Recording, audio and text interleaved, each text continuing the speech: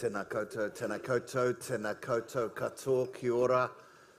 Family, it's so good to be with you in what is our last service for, official service anyway, for the year. And I just wanted to take a moment, if I could, and just honor Peter and Margot. Peter is an elder in the church, a trustee in the church, but they together as a couple have served for 12 years in the 8 a.m. service, and we honored them today, getting up early. The 8 a.m., I want to just tell you, they're an amazing bunch of people. They get there early. It's unbelievable. They get there early and are ready to go. But Peter and Margot turn up way earlier than everyone else and get the place ready, and have done that for 12 years. And this was their last time. They're still going to that service, but this was their last time. We honored them there. We gave Peter some flowers and Margot some movie vouchers. But can you guys stand up? And I want everybody here to give them for 12 years of service. Well done. Thank you very much. Thank you very much. 12 years, people. One for every disciple. Amen. Come on. Well done. Well done. Amen. Amen.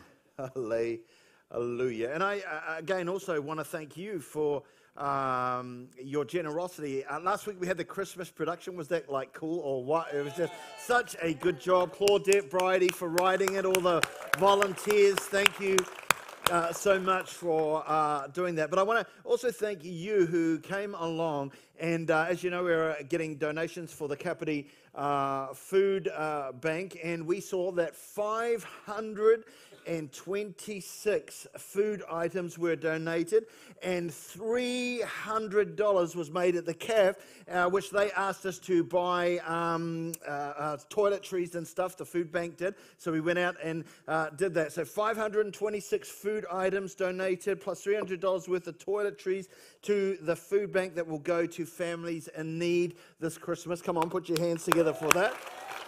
That's pretty cool.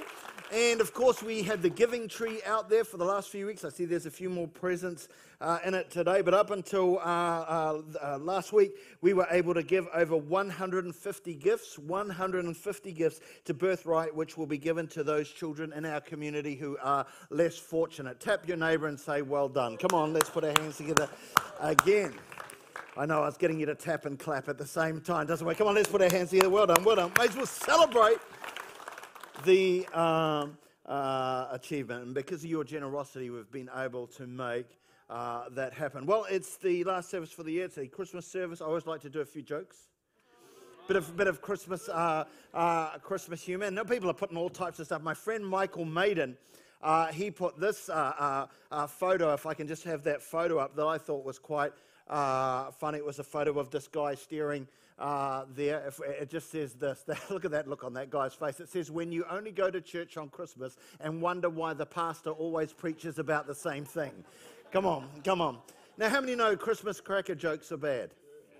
They are. So I'm going to give you 50 Christmas. No, I'm not. I'm not going to do 50. We're going to do some. But it's interesting to me, with all that we've been through this year, with lockdowns and pandemics and all that kind of stuff, coronavirus, Christmas cracker jokes have taken on a different sort of theme this year. They've really picked up on that theme. So I looked at top Christmas cracker jokes for the year 2020, and so I want to read some of those out to you because I think they're quite interesting. And here's the first one. It says this: did you hear that because of the coronavirus, production was down at Santa's workshop? Many of his workers had to isolate. Come on, come on. I thought that was pretty good. Why did Mary and Joseph have to go to Bethlehem by donkey? Because all Virgin flights were cancelled. Come on, son. All right, here we go. Which Christmas film was 30 years ahead of its time? Home Alone. You're in lockdown, man. You can't meet anyone. This is my favorite one. Why couldn't Mary and Joseph join their work conference call? Because there was no Zoom at the end. Come on, come on. I know you're loving this. You're loving it. Okay, I like this one. How is the pandemic like my stomach after Christmas? It takes ages to flatten the curve. Come on, somebody. That's a good one. That's a good one. And how does Santa keep track of all the fireplaces he's visited? He keeps a logbook. Now, if you think about it, if you take a moment and think about it, pretty much none of those would have been understood in 2019. We have a whole elf isolate. What does that mean? We have a whole new language, a whole new way of talking today. Flatten the curve. How many know I need to flatten the curve? I'm working on it, not. But a whole new language has evolved over this year. But I want to tell you what, church, you made it through. Come on, you made it through. You did all right. You've got it. You thought, it was going to be the end of the world. And look, you got through. Some of you are not too sure. Some of you are like, I don't know. Got a couple of weeks left. What could happen? You're going to get through this. Come on, somebody. Tap your neighbor and say, you're going to get through this. Hallelujah. You ready for the word? When Christ came, the world changed. When Christ came, the world changed. When I was growing up in our house on Rewai Street, over the tracks there, when I was growing up, one of the things I remember as a child is my parents would get an advent calendar, a Christmas advent calendar. And it ended up being like a big sort of card with all sparkly glitter on it. It was always like red and sparkly and shiny, and it would have little windows or doors on it. And there's all kinds of different Christmas advent cards, but the whole idea was it was a countdown to Christmas. And so every morning we'd get up and we'd go and open one of the doors. Anybody else done this? You open one of the doors, open one of the windows, and there'd either be a little picture there or a little gift there. The Christmas Advent calendar, counting down to Christmas. I started thinking, what does the word Advent mean? The word Advent simply means the arrival. The arrival. That's what the word Advent means. Christmas Advent equals the arrival. So when we celebrate Christmas, we are celebrating the fact that God arrived. Oh, come on, somebody. I need to hear an amen right there. We are celebrating the fact that God arrived. God arrived in the flesh. He interrupted history with the incredible incarnation mystery. He intervened into the human story. He interrupted the human story. John 1 verse 1 says, in the beginning was the Word, and the Word was with God, and the Word was God. He was with God in the beginning, and through him all things were made. Without him nothing was made that has been made. In him was life, and that life was the light of all mankind. The light shines in the darkness, and the darkness has not overcome it. Friend, as I've reminded you before, no matter how dark you feel your life has got, you've got to understand it will not overcome your life. He is our life. Come on. And that darkness, no matter what situation or how dark it gets in your life, you've got to understand he has overcome it. And then it says in John 1 verse 14, the Word became flesh and made his dwelling among us, and we have seen the glory of the one and only Son, who came from the Father, full of grace and truth. God arrived. God arrived in the flesh. He interrupted history. He got directly involved in the human story. The scriptures speak of Emmanuel. We sang a little bit of it before, but the scriptures speak of Emmanuel, which means God is, or Christ is, God is with us. Someone said this, and I think it's quite profound. They said Jesus did not come to make God's love possible, but to make God's love visible. He came that we might be able to see him.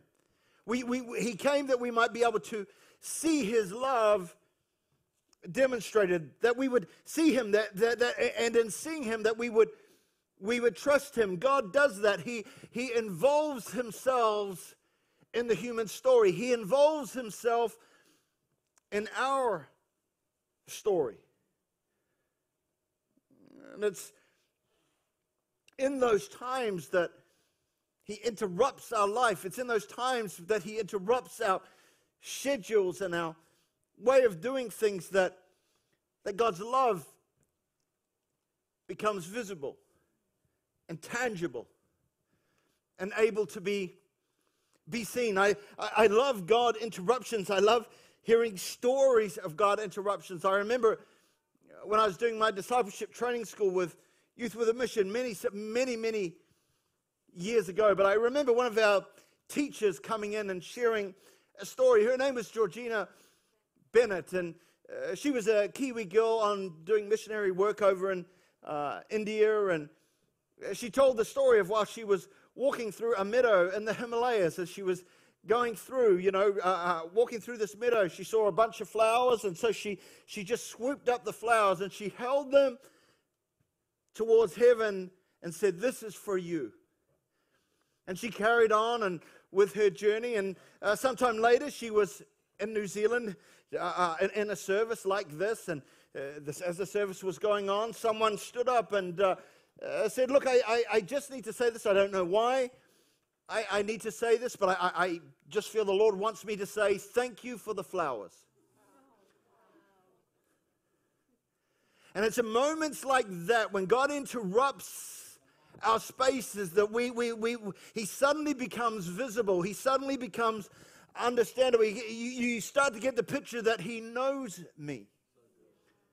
God knows me.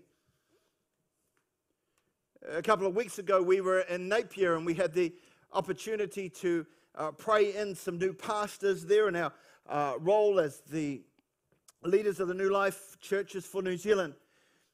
We went to Napier Christian Fellowship, and there we were able to thank Steve and Sally Carney for many years of service, and then we were able to pray in Gareth and Vicky Roberts in their new journey as they began their role as lead pastors there. And it was kind of cool because they had grown up in New Life churches. In fact, Gareth had grown up, he was in children's church at New Life Timaru, and which was one of New Life's first churches, started in 1964. And so I was able to text the pastor of New Life Timaru and said, "Hey, one of the kids who are in your children's church is now becoming one of the pastors in a New Life church here in Napier." He's like, "That is so cool. We didn't know that."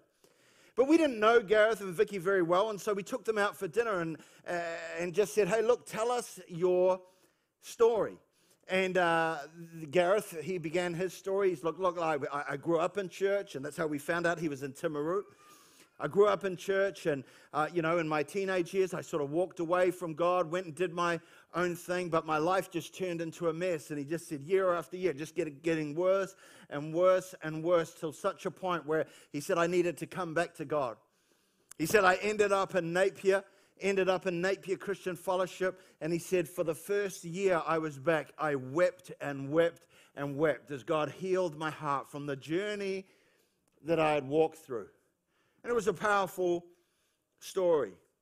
And then we asked Vicky, tell us your story and how you met. And we asked her, how many kids do you have? And they said they had five kids. And we're like, well, what are their ages? And they said we've got our oldest son, Ethan Tyler, and he's 18. And then our other kids are like 11 and so on, and down the line they went. But there was such a big gap between the kids, and we said, wow, that's a big gap. And she said, well, that's part of my story.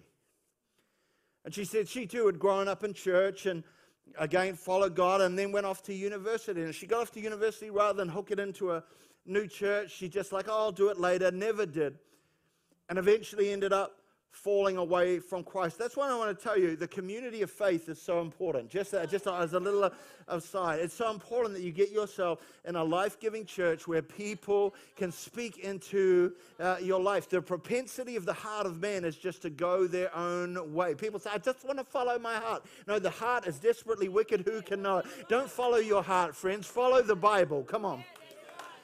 Follow what the Word of God says. Follow what He teaches. And so anyway, she just said she ended up living a wild life and doing whatever, ended up in a relationship, got herself pregnant, and had a baby, and that was Ethan Tyler. And so she's having this baby. It ends up in an abusive relationship. He's violent towards her and beating her, and it's just getting bad. And so it gets to a stage where she knows she's got to escape. She knows that she's got to get out of this relationship for her own safety. And so she did that, packed the bags, and got out of town. And she ended up over in Napier, where her parents were, and ended up, as they were going to Napier Christian Fellowship, she's like, I'll go to that church. I need to sort out my life and get right with God. And so as she did that, she too sat for the first year of her time in church, weeping every Sunday as God healed the stuff going on in life. God wants to heal you, my friend. And if there are times, even in this service, where God speaks and you weep, just let God do what He wants to do on the inside of you. Let Him work deeply in your heart. And of course, these two beautiful weeping people spotted each other across the room, and eventually they got married, and they've been married, I think, for 14 years or something now, and have taken over the role of pastors there. And then she told us this. As they met each other and were looking in, of course, she was already had Ethan. He was, I don't know how many years old at that stage. They'd got married, and they were moving out into another house. And while she was moving out, Vicky found a diary that Gareth had written some years before they knew each other, before they even knew who each other was. And so as she opened the diary, she flicked open, and it was all the stuff that he was going through. But she came across one page. And written on that page, it said this: "One day, if I ever have a son, if I'm ever lucky enough to have a family, if I ever have a son, I will call him Ethan Tyler." Now you can say that's just a coincidence, and I can understand it if it was just one name. I mean, that's not a common name, but Ethan Tyler. And in that moment, as she read that, it was like God saying, I've got your name. I've got you. I know your name. I know who you are. And although your life seems like a mess, and though your life feels like it's falling apart, and though your life has felt this kind of way and that kind of way, I know who Ethan Tyler, he's going to be okay. And it's interruptions like that into our life that can change the course of our destiny. And I want to tell you, friends, God knows your name. I want to tell you, friends, that no matter what you're walking through, He's got this. No matter what you're struggling with, He's got this. And you might feel, man, there's no way forward, but I want to tell you, He knows your name. And you can imagine when she read, he'd completely forgotten. Completely, but you can imagine the sense of destiny that when they realized that this was written, that God can take the messes of our lives. He can take our tests and make them a testimony. You can imagine how the sense of purpose and rightness that they had coming together. He knows your name. Friend, I want to tell you, I'm just trying to encourage you today. And in this Christmas season, let the God He's not just the God who's up there, He's the God who's here. He's the God who wants to intervene in your story. He's the God who wants to intervene and interrupt your life. My plea today,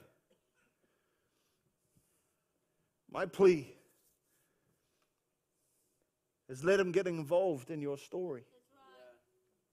Let Him interrupt your story. Because why? Because you never know where that interruption is going to lead. You see, when Christ came, the world changed. God arrived in the flesh. He interrupted history, and He can interrupt your story. And I want to encourage you today, let Him.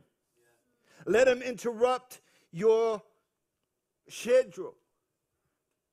Because, again, you never know what's on the other side of a God interruption. You never know what's on the other side of when God arrives. He's not just the God up there, He's the God who is here. He is the God who is with us. And you never know what He'll do in the midst of your story. A couple of weeks before we were in Napier, we were in Masterton with Pastors Peter and Debbie, and we were having dinner with them and just hearing their story. And I said to Gareth and Vicky, by the way, when I heard that story, I said, I'm stealing that. I said, I'm preaching. I'm just telling you right now. I don't know how I'm going to preach. I don't know how, but that needs to be preached. That is a powerful story. And so when we were meeting with Peter and Deb and Master, and I said, remind me of a story that I heard from you some years ago. I was like, have I understood this right? And he's like, yeah. Because again, I want you to understand the importance of making room for God interruptions. Because we can get so busy, and they tell the story of Peter was busy in his office one day and working. He was getting ready to go home. He got a phone call from this guy that he knew, and he'd known them for a while. But the guy was living in Australia, but he rang them out of the blue and said, I'm in Wellington right now. It was one of those things, and I'm on a train right now, and I'd like to come and see you. Are you free? You know, it was one of those kind of things, and he's kind of thinking, well, I've got stuff I need to do, so it was kind of like awkward. It's like, what do I say, you know? And again, we can get like that in the busyness of our lives. It's like, hey, can I come round? Well, okay. And so it was that kind of thing that was going on. And he's like, well, yeah, okay, you could come up. He's on the train already. He's coming. And obviously, as he's on the train, Peter goes and picks him up at the station, not knowing what the meeting was for, not knowing why he wanted to come and see him, and just maybe he was just popping in out of friendship's sake. And anyway, they do lunch together and talking. And then the guy says at the end of the lunch, he said, actually, I'm here for a reason. And you know, when you go in those kind of meetings, like, oh, okay, what is the reason? I'm here for a reason. He said, I'm on mission here. And he said, I'm here to tell you that God has told me, and the reason I've come here to meet with you today is that God has told me I'm to pay off your mortgage. And they were sitting there stunned. But he said, God has told me to pay off your mortgage. And they said, well, don't worry. No, they didn't say that. They did say, they said, God has told me that we're to pay off your mortgage. And they're like, but you don't even know what our mortgage is. And it was a significant mortgage-like amount. He said, I don't care what the amount is. Whatever it is, by the end of today, I'm paying the mortgage off. And by the end of that day, their mortgage was completely paid. How many would like friends like that? Come on. Yes, Jesus, come on. Now, I'm just saying, just to be clear, I'm not saying that's going to happen to everybody, just to be clear. But it happened to them. That's not an internet story. That's not some Google urban myth. You can talk to Peter and Deb. They live over in Masterton. Give them a call and ask them. God did it. God interrupted their schedule. And I want to tell you, you never know what's on the other side of a God interruption for your life. Allow God to interrupt your life and see what He does. Because God's interruptions could change your life. He interrupted shepherds who watched their flocks by night. He interrupted 3 wise men to change their course and follow a star. He interrupted fishermen, Peter and Andrew, in the midst of their work and in the midst of their productive day. He interrupted them and their lives changed. He interrupted Zacchaeus while he sat in a tree, came down and ate with him, and his life was never, ever the same. The same God who did that with them is with you. The same God who was with them is with you. The same Emmanuel, the same God with us. Let Him interrupt your life today. Let him interrupt your schedule. And who knows what he will do in and through your life. Remember, this is important. Christmas is not about presents, but about presence. Christmas is not about presents. It's about his presence. It's about the fact that God arrived. He came. He's with us. He's among us. And in Psalm 16, verse 11, it says, in your presence,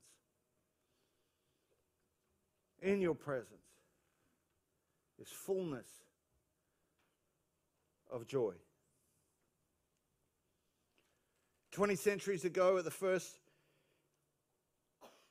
Christmas, understand, God didn't send a program.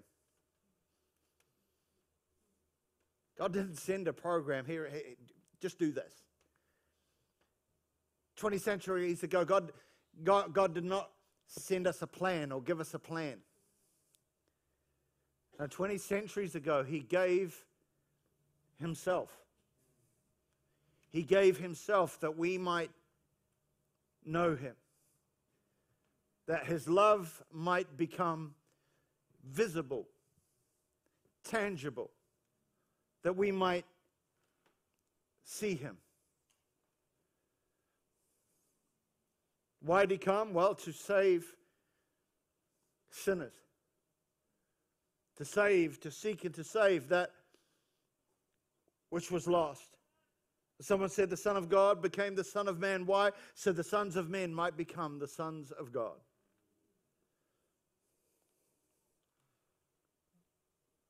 And so I'm really saying to you today and challenging you today and saying the way in which you spend Christmas is far more important than how much you spend.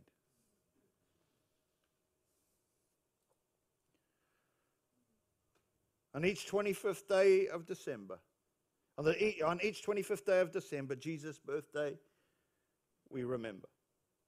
We celebrate this festive season, though a host don't know the reason. Of the nativity we hear a lot, yet why he came hardly a jot. The lowly baby was born to die and on a cross be lifted high. And to our world the Savior came to heal the blind, the deaf, the lame. He brought a message full of hope for burdened lives that could not cope. He lived and died and rose again, and that's a fact hard to explain. Satan thought he'd won the fight. Jesus triumphed with power and might. The second time he'll come as king. Eternal life with him he'll bring. After the archangel's loud trumpet blast, true peace on earth will come at last. Jesus is the reason for the season. And that is why Christmas is the most wonderful time of the year. Amen. Can we give King Jesus some praise and some honor and some glory? Thank you, Jesus. Hallelujah. We worship you. Come on, come on. Give me 15 seconds. He's worthy, with thanks, with thanks.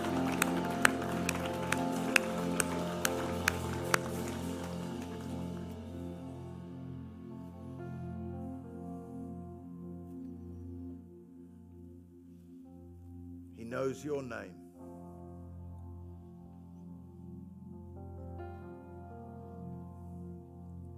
He knows every rebel's name. He knows those who are far from him.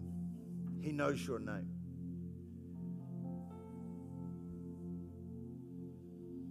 In fact, the Bible says that He's carved us on the palms, not just on one hand, but on two. He said, even if a mother forgets her baby, even if that was possible, even if that was even realistic, even if that could happen, the prophet writes, I will never forget you. We are all Ethan Tyler. He knows your name. Know today He is the God with you. He is the God for you. And when God is for you, who can be against you? We thank you for this, Jesus. You know us.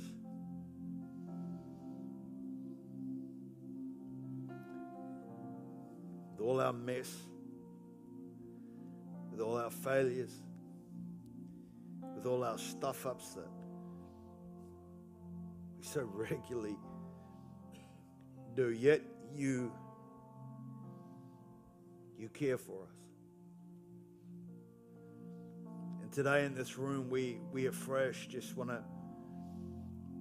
to submit our lives to you. All of us here today, we just want to, again, thank you for your grace.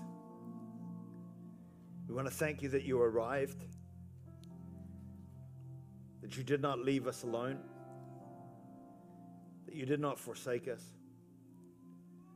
but that you came.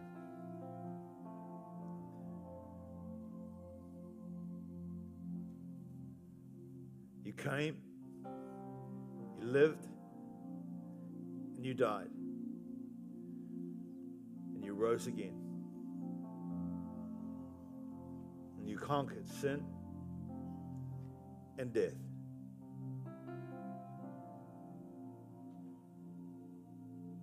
You paid the price so that we didn't have to. And so, King of Kings, Lord of Lords, we submit ourselves to you today afresh. In Jesus' name. And everybody said, amen. You know, just before we close the